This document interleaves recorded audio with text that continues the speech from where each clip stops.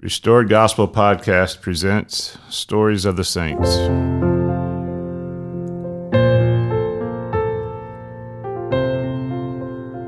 I'm excited about our guest today, Brother Jack Hagenson. This is one of my favorite things to do, is to talk to people about their story and how Jesus has impacted their life. When we look at each other, we see the eternal and all of the things around us that fade away. When we look at people, we know we're seeing the handiwork of our Creator, and each one of us has a story of how He's worked with us. And I know Jack has a great story. I first met Jack about 20 years ago. He was one of the first people I met in Independence. What I remembered about him was his warm greeting, his smile, and that hasn't changed in the past 20 years, and I've noticed when he meets other people, he greets them with that same love. And so I welcome Jack here today. Welcome, Jack. Thank you for asking me. It's a joy to be here. We were talking earlier a little bit about your childhood, and you had a large family. Yes, my mother actually had 12 children.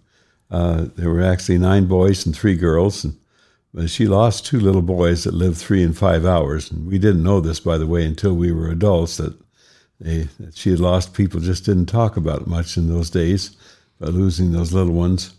So we grew up. I was the youngest, next to the youngest, and we just thought that there were just 10 of us, 7 boys and 3 girls.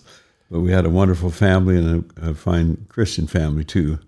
My parents were Danish immigrants, and so we were Lutherans.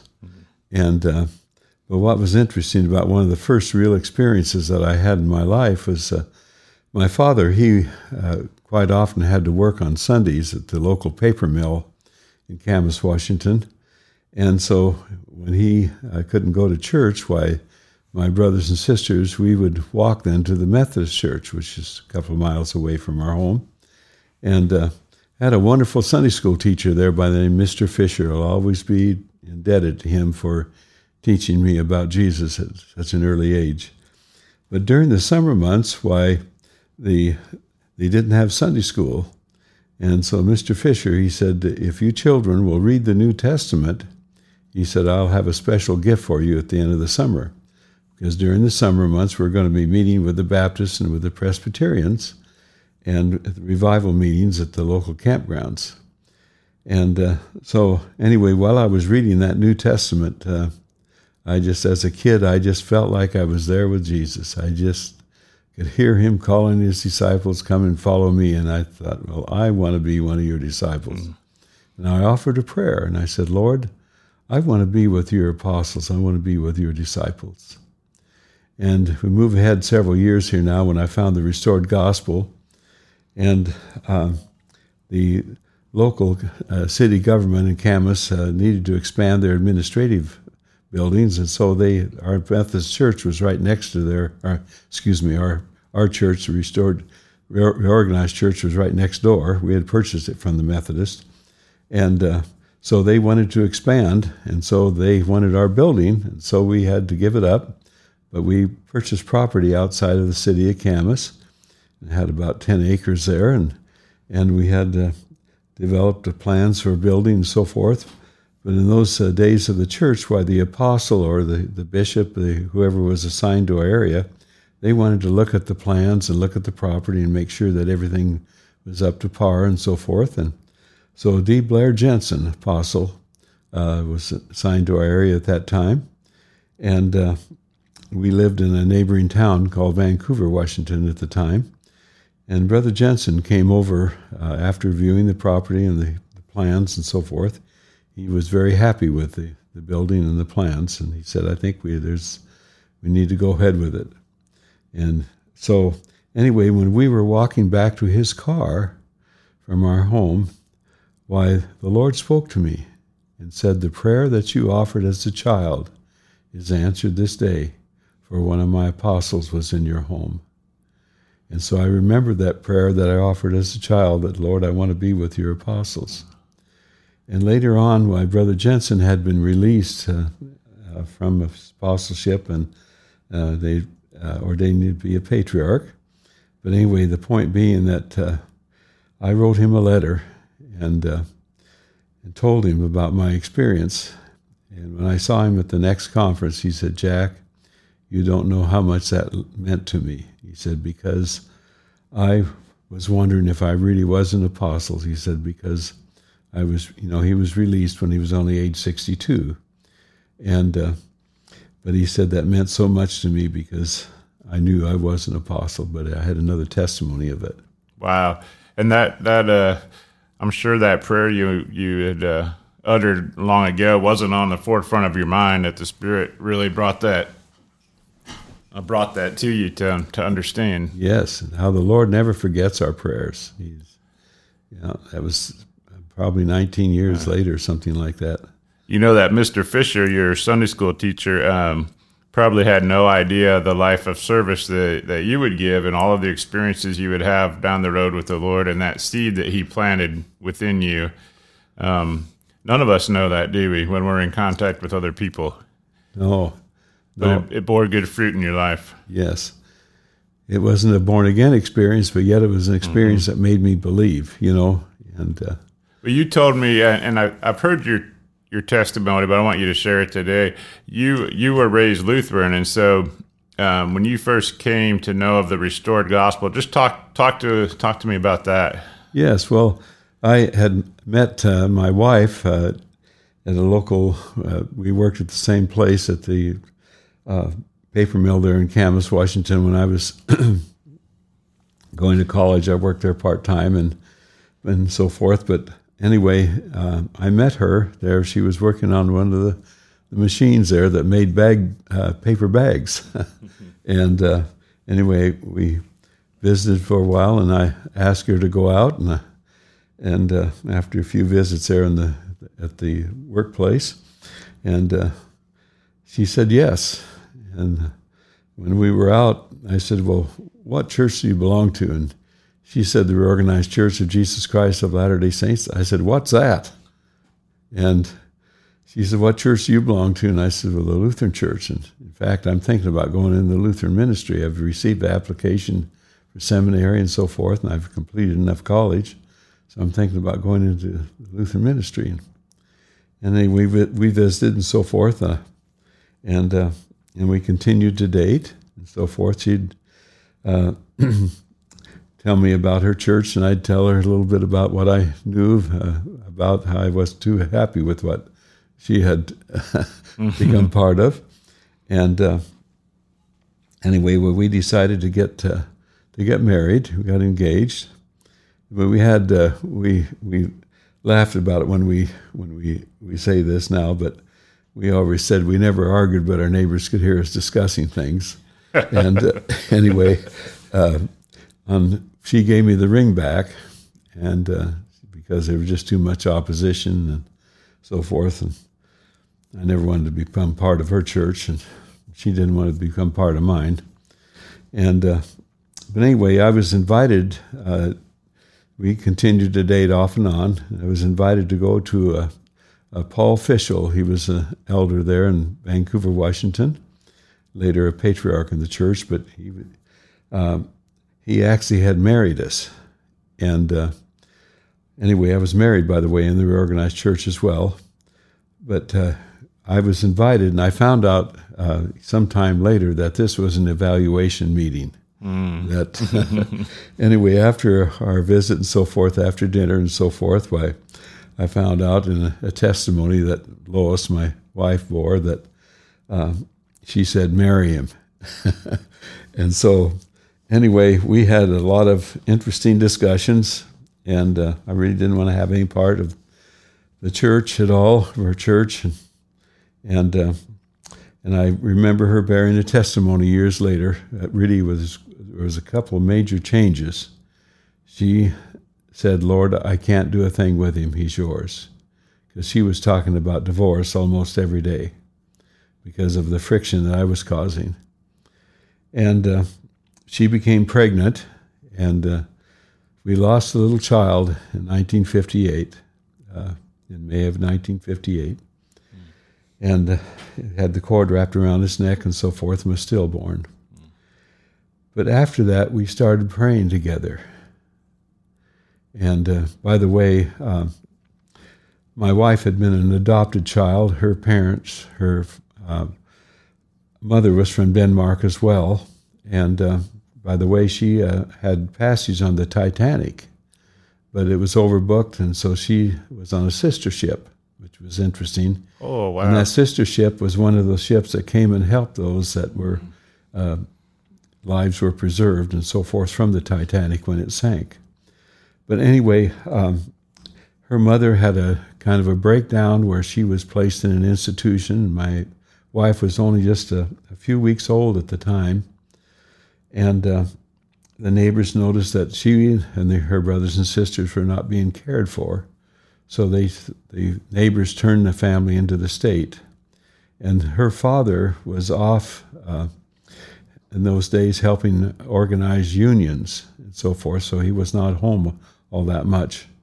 But anyway, the state came and they put the mother in an institution.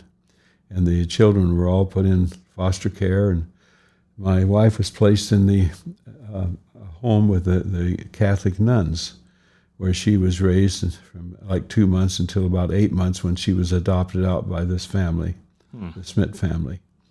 And but anyway, moving ahead to our experience, why she noticed there was quite a change, and she said, "Would you be interested in reading a book?" And I said, "Well, yes, I'd be interested." By the way, I was still going to the Lutheran Church. I was helping out with the ministry there, giving the liturgy and so forth, and helping the pastor there.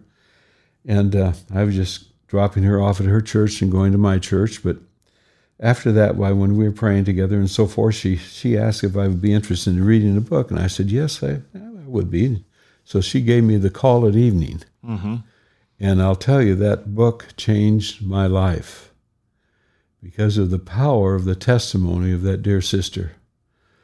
The one thing that troubled me a great deal from the time that we had the revival meetings when I was 10 or 11 years old in the Methodist church there was that some of the traveling ministers would come through town and they would talk about people who were not baptized were going straight to hell. They were lost forever. They didn't. That was it. Because you only have one chance in this life. While reading The Call at Evening, why one of the chapters points out very clearly about how Jesus and Peter, the second chapter, descended into hell and preached to the spirits that were disobedient, some of who were disobedient in the days of Noah. And that really struck me. I thought, well, wait a minute here. Maybe everybody has a chance. If they haven't heard it in this life, they're going to hear it in the life to come. And so I continued reading the book, and by the way, I started out about 2 in the afternoon, and I read that book all the way through before I put it down. And then my wife asked me if I'd like to have some cottage meetings. I asked her what those were, and she told me, of course, there were meetings with the elders would come and teach.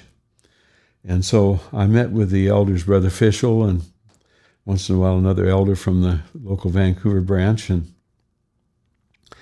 after a few months of study, everything just seemed to fit in place. I was still, by the way, attending the Lutheran Church. But Brother Fischel said, "Jack, you're going to have to ask the Lord." I said, "Yes, I know. I knew that time was coming." I said, "Yes, I am going to ask the Lord." And I'll never forget lying in bed that night, and I poured out my heart. I said, "Lord, I don't care if my family disowns me. I don't care if all my friends disown me." I was singing with people in the groups, different groups at the church there and other places. I had a lot of friends out of the church, the Lutheran Church as well. I said, "I don't care if all my friends disown me. I don't care. I have to know, is this work true?" And I'll tell you, I thought I was lying in bed. I thought literally I was going to be lifted up and thrust through the ceiling. The Spirit was so strong. And the Lord spoke to me and said, "You're forgiven of your sins." And I was born again in an instant. I was totally set free of my sins. And I've sinned since, I know. fall short of the glory of God, but I knew I was free. And I said, Lord, is this work true? He said, yes, this work is true. And I've called you to do a work for me. And I have a work for you to do. And I'll tell you, it was, and again, it's just like it happened at these moments here. I can still feel that same spirit. But I went to my mother right away. My father had passed away in 1956, and this was in 1959.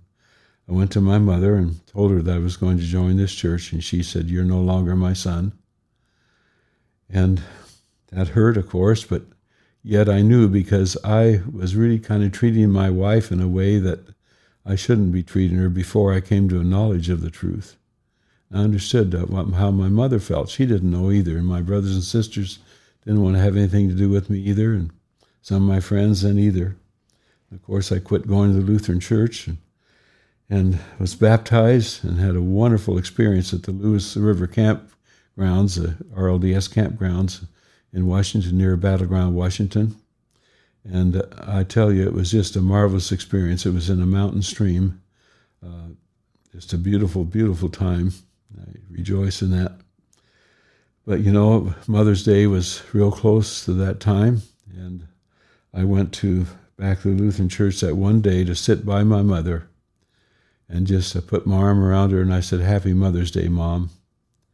And she said in her broken English, she says, Jacques, I can't give you up, but that terrible Book of Mormon's got a hold of you. Well, she didn't know either, but she couldn't give me up. And I couldn't obviously give her up. And later, over the years, when we go family functions, why the family's been asking me to offer prayers now, and so it's a much, much better relationship. None of them have become interested and so forth in the restored gospel, but we've been very close friends and very close family. But I thank the Lord for that too. Do you were any of your siblings interested in any other religion, or did they remain true to the Lutheran religion? Or have you ever wondered how God seemed to have his finger on you and how you came to have the experience you did? Yeah. Well, they were so steeped.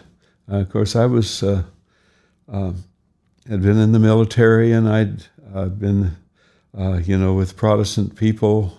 So my mind was opened up probably a little more from just the Lutheran church at the time, and I think that was part of the preparation as well. But I know the timing of the Lord was perfect, because by the way, that child, I have a testimony to bear quickly about that one too. Sure. We never named the child. Like I say, it was stillborn, and all the marker says there in the Camas Cemetery is Baby Higginson, 1958. And by the way, at the time of the death, my wife, she said, honey, they had to remain in the hospital for 3 or 4 days. She says, I just can't take it, because she was just wanted that child so much, as I did, obviously. She said, you and your Lutheran ministry go ahead and take care of the service, and so we did. My family was there with me. But I've visited that grave many, many times since then, and this move ahead to 1994, we moved back to the center place here in 1975. That was another experience too, but in 1994, I was asked to return to the Northwest to give a missionary series at our local branch there in Vancouver. And I stayed with my mother, which in Camas, which was nearby at the church there in Vancouver. But anyway, the point being that I would every morning, I enjoy walking in the morning. Every morning I'd get up early and I'd go walk up through the family, the Camas Cemetery where the family was buried. I had a brother that was killed in the Second World War that in Okinawa was buried there, and a brother and sister that had passed away that were buried there, and my parents. My dad by that time was buried there. But anyway, I'd always stop at the baby's grave to make sure it was clean and so forth. And this was a Saturday morning. And I looked down at the baby's grave, and as I was just looking at the grave, the same spirit that spoke to me and said, I was forgiven, said, his name is Joseph. And what was so beautifully, the timing and everything about that was so wonderful, because the next day after I spoke in the morning at Vancouver and took a plane back from Portland, flying to Salt Lake City to change there, then to return to Kansas City from Salt Lake City. But on the plane from Portland to Salt Lake City, there was a young lady sitting next to me, and we were visiting. I always like to share with people, and she was reading a good Christian book, and all of a sudden she just stopped and she said, "Jack, I need to tell you something." She said, "When I was 17 years old, I had an abortion." And she says, "I know I've been saved. I know I've been forgiven." But she says, "What about my baby?" And I said to her, I said, "Your baby has a name." And I told her what happened to our baby, who never saw the light of day either. And she says, "Now I know why you're on this plane." Mm-hmm. And she pulled out of her purse her business card. At that time, in 1994, she's probably the manager now, but in 1994, she was the assistant manager of an adoption agency. She was helping parents who couldn't have children to be able to adopt and so forth. But God's timing is always perfect, and I'll never forget that experience as well. That's amazing.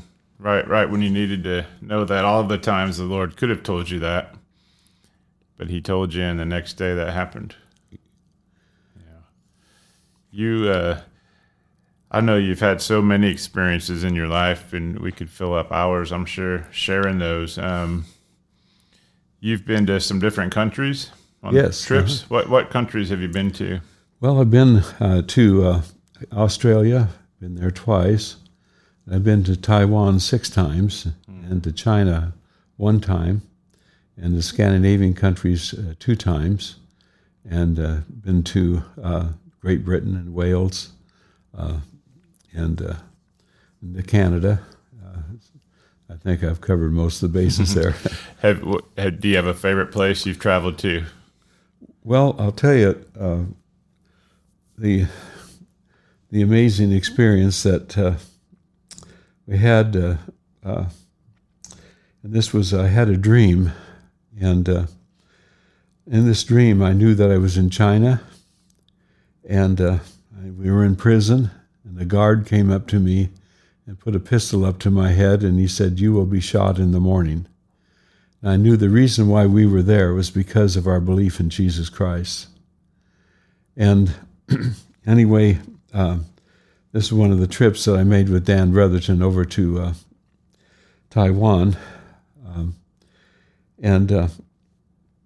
Anyway, by the way, at the dream, just towards the end of the dream, we had been all released, and we were all dancing in the streets, and we were so happy because we'd been released. So that was a good part of the dream, of course. But when Dan and I arrived in Taiwan, Lyle and Sherry Smith were assigned to Shanghai, China, and they were in charge of building the first pediatric hospital there. And so while we were in Taiwan, Lyle called and he said, "Could you bring some Book of Mormons with you into China? We'd like to share them with the people here if we have opportunity." And Brother Wong from China had translated the Book of Mormon into Chinese and so forth. And so Brother Dan and I, we packed our suitcases full of the many as we could get in the suitcases and put our clothing over top of them and so forth. And of course, we offered a prayer and said, "Lord, if you've got to get those books into China, we know we need your blessing to do that." And I thought that perhaps if we were a place that we might get arrested, might be going through customs, and they were to see those books, and they'd like to see the Bible and so forth, and any Christian book. But anyway, when we flew from Taipei to Shanghai, there were over 300 on the plane. There were probably maybe 10 or 15 Caucasians, something like that, on the plane. And there was probably, when we went through customs, there were probably 5 to 10 Caucasians ahead of me, and all the rest were the Chinese, of course. But when we got up to the agent just waved his hand. Well, by the way, they were opening every suitcase. They were opening every suitcase, and I mean, they were taking their hands and spreading the clothing apart and so forth and looking in the suitcases, because on our visa, it stated that if you're caught with drugs, the penalty is death. Wow. And I didn't even carry aspirin. But anyway, as we were going through customs there, they were opening every suitcase until they got to me, and the agent just waved his hand for me to go through. He did not open my suitcase, and I looked purposely behind me to Dan, and he waved Dan through as well. And I looked purposely behind Dan, and they started opening every suitcase again. It's incredible. So the Lord wanted those Book of Mormons into China, so we had a wonderful experience there with Lyle and Sherry. And they shared some of those books, I'm sure, with people. Wow. Have you noticed among your travels any similarities among people or differences or in their hunger for the Lord? Oh, by the way, another place I'd been to 3 times is the Philippines. Oh. And yes, and the need is the same.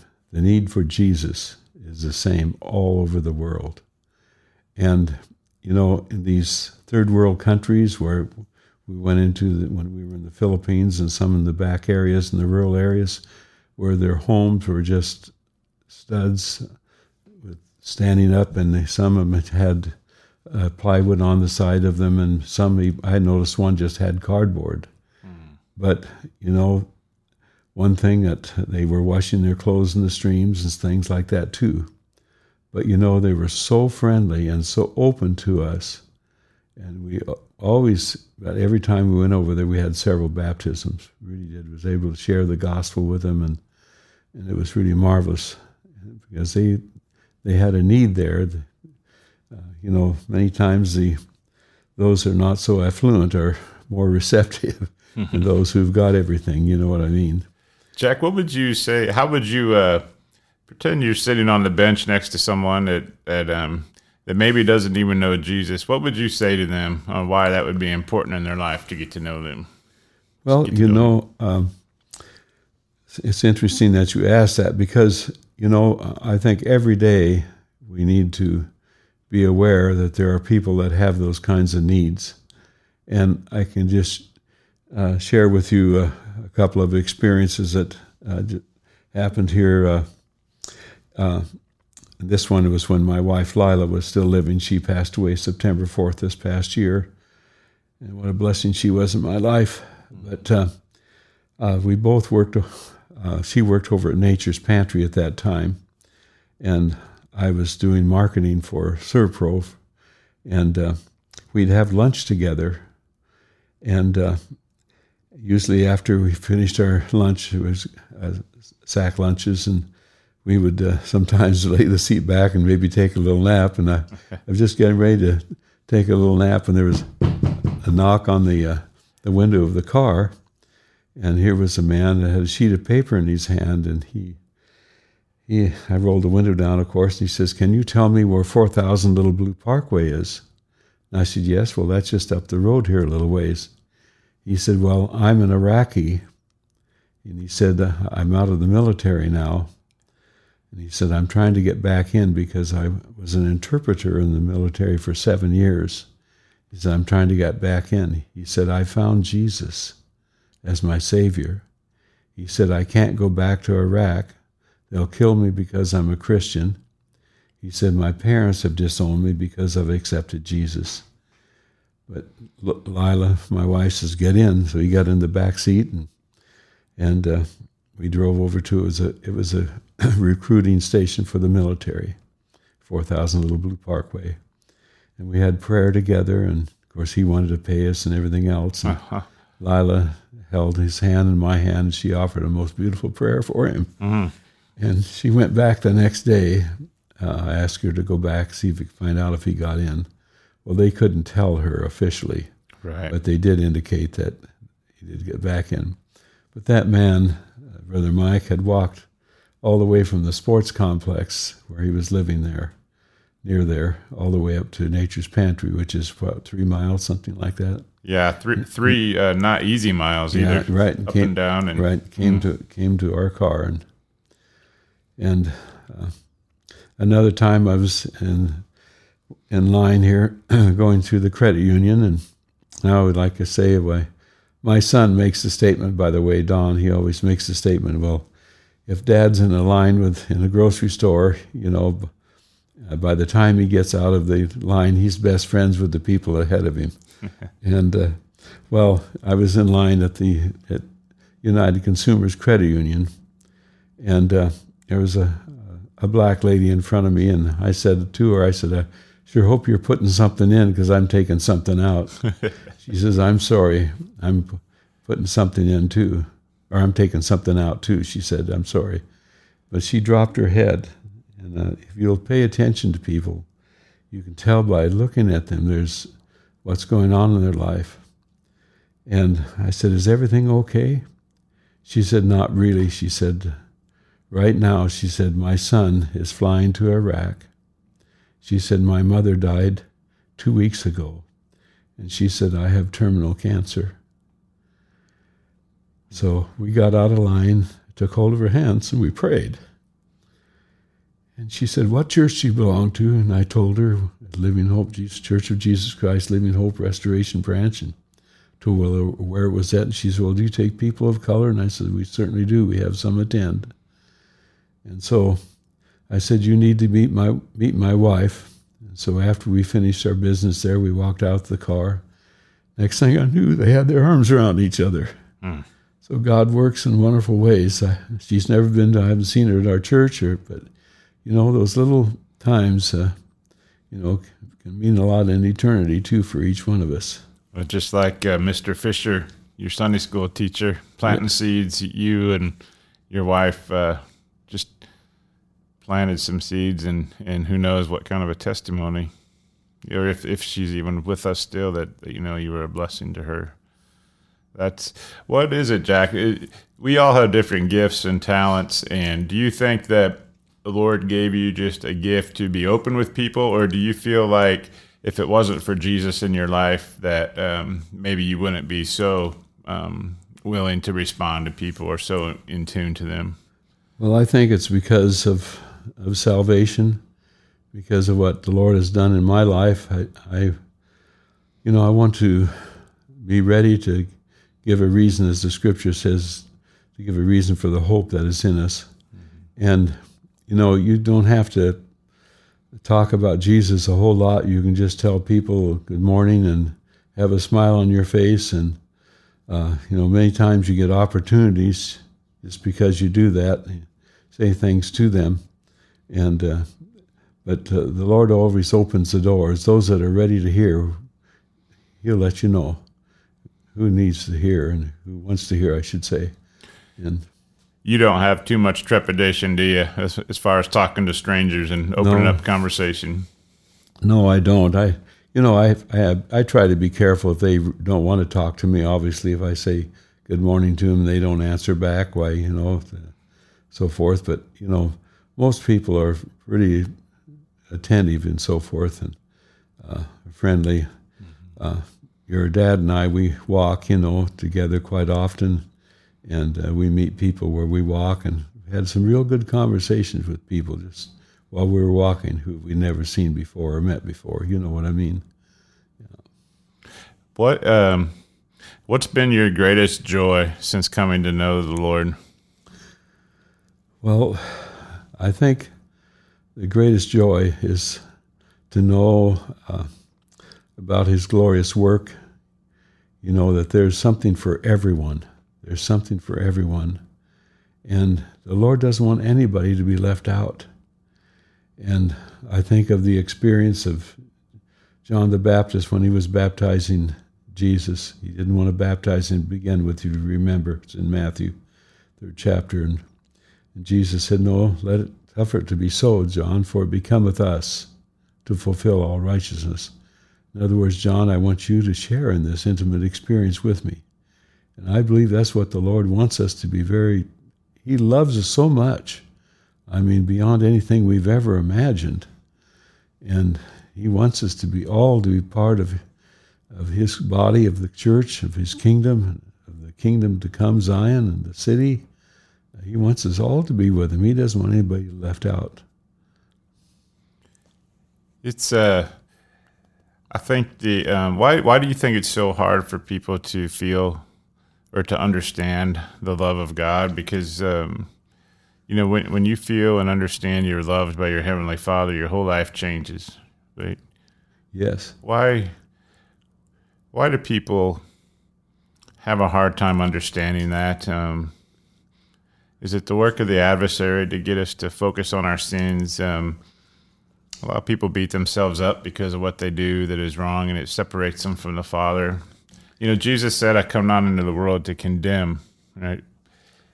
And yet we know that there's a certain guidelines and things we need to live by, and we fall short every day. What do you tell people about how to keep going on when they make mistakes and to look forward? Well, one of the reasons why I'm able to do that, sometimes even the saints hold on to their past. I had an experience at East Alton Church a number of years ago. A man by the name of Ray Zinzer was a professor at Grayson College, and he was called Zion Zinzer. Mm-hmm. Had many meetings with Ray, by the way, and he certainly was a man who cherished the kingdom. And but Ray was talking about the passing of Arthur Oakman, and he had received a letter that from a high priest in the church that he had a dream where he saw Arthur going to the courts of glory, and he was embraced by Jesus. And the Lord spoke to him and said, Arthur, you've done well. And Arthur's response was, oh, I wish I could have done more. And at that moment, I can't explain it to you, but I can tell you what happened. I left that building. I was caught up to the courts of glory, and Jesus was embracing me. And I was thought it in my mind, and the Lord was already answering it before I could get it to my tongue. I just thought it, Lord, forgive me. And he called me by name, and he said, Jack, don't you know that I've forgiven you of all those things? We hang on sometimes to the past. We really don't forgive. And I think that's, a lot of it, of course, as you're speaking of people and seem to kind of hard to communicate with, or very shallow in their thinking, or so caught up in the things of the world. The homes are so important. And you see so much in our homes where we're caught up in the things of the world so much. I know, and I'm not belittling, because it's just something that I've noticed, that even in our day and time, where you could be out with a family for dinner with their children and so forth, and the children have their cell phones, mm-hmm. they're watching these things, and sometimes even the parents, while the other parent is speaking, they're looking at their cell phones, and it's really the center of the kingdom is really not our own individual lives, but our individual homes. And I think that's one reason why people, of course, who have not heard, they are going to hear.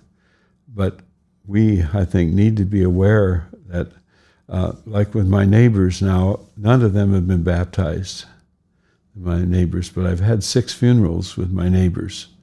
Wow. Of the passing of the different neighbors and so forth, and communicated with them and so forth. And so your neighbors know you're a minister. Yes, and they've asked you to preside at funerals. And at a wedding too, a couple of weddings.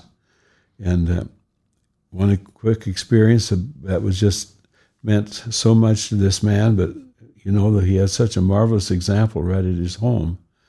It was Bert and Ora Snelling, who's our next door neighbors, and Bert motioned for me to come over, Ora, the husband motioned for me to come over, waved for me to come over to the fence, and I went over there, and he says, Jack, I don't know about all this stuff. And I said, well, what do you mean? He said, well, about all this stuff, life. I says, oh, that's right. I heard that you had a relative that passed away. Is that what you're talking about? He says, yes. And I said, Ora, you have one of the best examples of eternal life, of the resurrection I've ever seen. And he said, what do you mean? I said, well, you know that Jesus came out of that tomb, right? Yes. I said, do you remember last year you widened your driveway about 4 or 5 feet? And there were daffodils that were growing right along where you went and dug them up, and you went and poured gasoline in there, made sure that they were all burned out, that all the bulbs were gone and everything. Well, what happened this last spring? He said, what do you mean? I said, you didn't get all the bulbs, did you? Because they came right up, some of them through the blacktop. I said, if you are alive in Jesus Christ, nothing's going to keep you down. He's going to resurrect you, and he's going to take you to his home, the courts of glory. And I've always appreciated those flowers. They're still there today. Came up through the blacktop. Yes, and it's all split up and all broke up real bad now. But I really appreciate that, how the Lord uses different things to that we can bring to people. You've already shared 2 or 3 fantastic testimonies that if a lot of people would have just one of those in their life, wow. What do you think about the younger generation? When I say younger, I don't necessarily even mean kids, but even saints in their 30s or 40s or even 50s that haven't had those kinds of testimonies in their life. Why are we not hearing these miracles today? Do you have any ideas on that, or are we just not looking? Well, I think it's partly that we're not looking, but also I think we're, as the Bible talks about, having one foot in the world, mm-hmm. and sometimes we got almost our second foot in the world as well, and we're so caught up in the financial, making a living, so caught up in in sports now. That's not that I've enjoyed sports all my life. I coached for a while, several years and so forth, but we've got so many idols, it seems like, that have taken us away from the true God. You know what I mean? Our focus is not where it should be, and again, in our homes, one of the things I bear a quick testimony about my 8-year-old daughter at the time. We had had altars, a family worship center, and so forth. The priest came into our home and taught us that, to set up a family altar, and we certainly did. And we'd pray there every day and so forth. And I came home I worked in the lab and research for 34 years, and I came home from work is when we lived out in Washington, and it was raining that day. And as I was ready to step into the front door of the house, I could hear that my wife and my oldest daughter were just really, something was going on where they were almost screaming at each other. And I opened the door and I said, "What's going on in here?" in a pretty loud voice. And our 8-year-old daughter said, "Daddy, read this to Leslie." And so she had the scriptures open to the 6th chapter of Ephesians. Children, obey your parents in the Lord.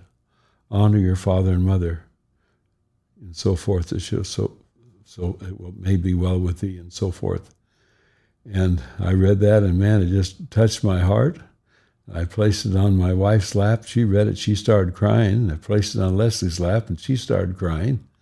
Next thing I knew, we had our arms around each other, and family asking for forgiveness. But here was an 8-year-old that actually was prepared for my coming home, and she knew really how important it was to honor it as 8-year-old, honor your parents, and to children to obey the parents and the Lord, and so forth. And so I think a lot of it is where our focus is in our homes. It's certainly not on the thing that should be focused on. There's a lot of good families, obviously, but there's a lot of families And I think another thing that would be very important is that I think the priesthood need to be spending more time in the homes too. I really do. Well, you've seen a lot of changes in the church since you first came in, and but if I were to ask you where your hope is, I probably know what your answer would be. With all of the changes and things, I'll just share. You presided at my aunt's funeral last year, and I know that your sweet wife Lila had passed away just a couple weeks later after that. And you gave me a hug at the funeral, and you had that same smile and said, "Brother, there's a lot of work to do. And I know you're hurting inside, and yet there's an abiding joy within you that keeps you going." Well, it's not our joy. Mm-hmm. It is our joy, but yet, we know where the fountain is. It's Jesus. And that's why I like to tell a lot of people, it's not about me. I received counsel one time before I was pastor of the Enoch Hill congregation, and I will never forget it, by Brother John Jordan, a 70 in the church. Mm-hmm. And he said, "Jack, people like you, they love you. And they're going to say so many nice things about you. Don't let it go to your head." And, I've always appreciated that, because it's like when my two companions, Lois passed away in 2005, and, they were my counselors too. I certainly counseled with them, but they had so many things that I needed to listen to. And I just appreciate that so much in the home, and time that we spent together alone too, Mm-hmm.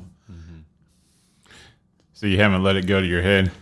Well, I hope not. I don't want it. I don't want it to, because it needs to go to our heart. You always bear positive witness to the Lord and give credit to Him. Anytime I've heard you, what do you? If you had one question to ask God, what would you ask Him? I think the question I would ask Him is, who can I witness to next? Mm. George Thomas taught me that, the 70 in the church. We were on a trip out west together, visiting the isolated saints. This has been a number of years ago, before a lot of these different groups started. But anyway, George was just bearing testimony to me. We were going into Washington State at this particular time, looking for the Arnold Rhodes home. That's Bill Rhodes' parents and so forth. And but anyway, George shared with me, he says, "Jack, I pray so often, is this the one? Is this the one you want me to witness to?" And we were in Washington, and we decided, because we didn't know the exact address and where the place actually was, and we had a general idea, but we thought, well, we're going to stop here. And I went into this Burger King, and as I walked into the door, I was the only person there with the waiter and so forth behind the Hispanic lady behind the counter, and she said, "Can I help you?" And well, I had already asked. I said, "Lord, is this the one?"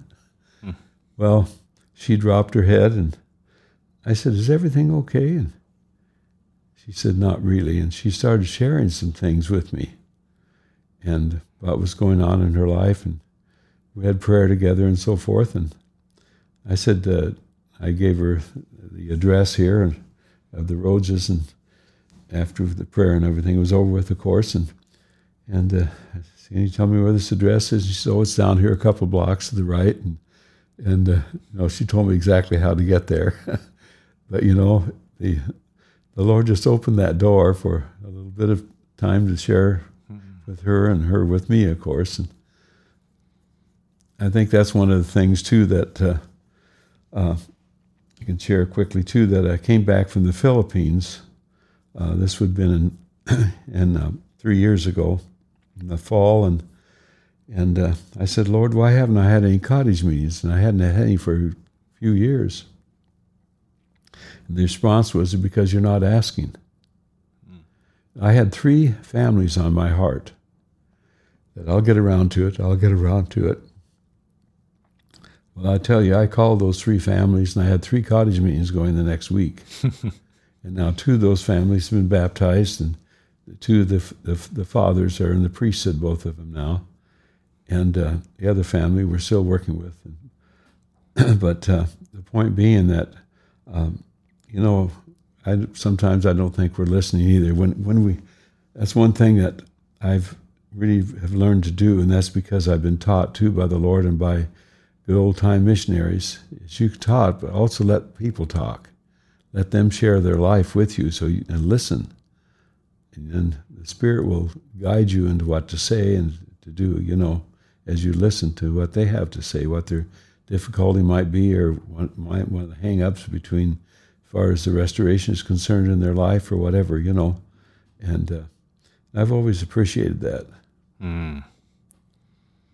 So there's still work to be done, and there's still people that respond, even in the society today, where people's hearts, it seems, are getting harder and harder. Yes, I think so. Well, the Lord never gave up on me, and I'm sure He hasn't. I know He hasn't given up on you, Mike, and He hasn't given up on anyone. And it's always a time that comes in a person's life where there could be a crisis, there could be something that will open up their heart. And another experience that I could share here was when I was pastoring at Enoch Hill, and we had, I think it was 175 priesthood in the branch and over 1,000 members. We started 2 services and so forth, and it was a very, very busy time, and the phone was just ringing all the time. My family was going through quite a bit too, and when I got home from work this particular night, had supper, and just the phone rang a couple times during the supper time too.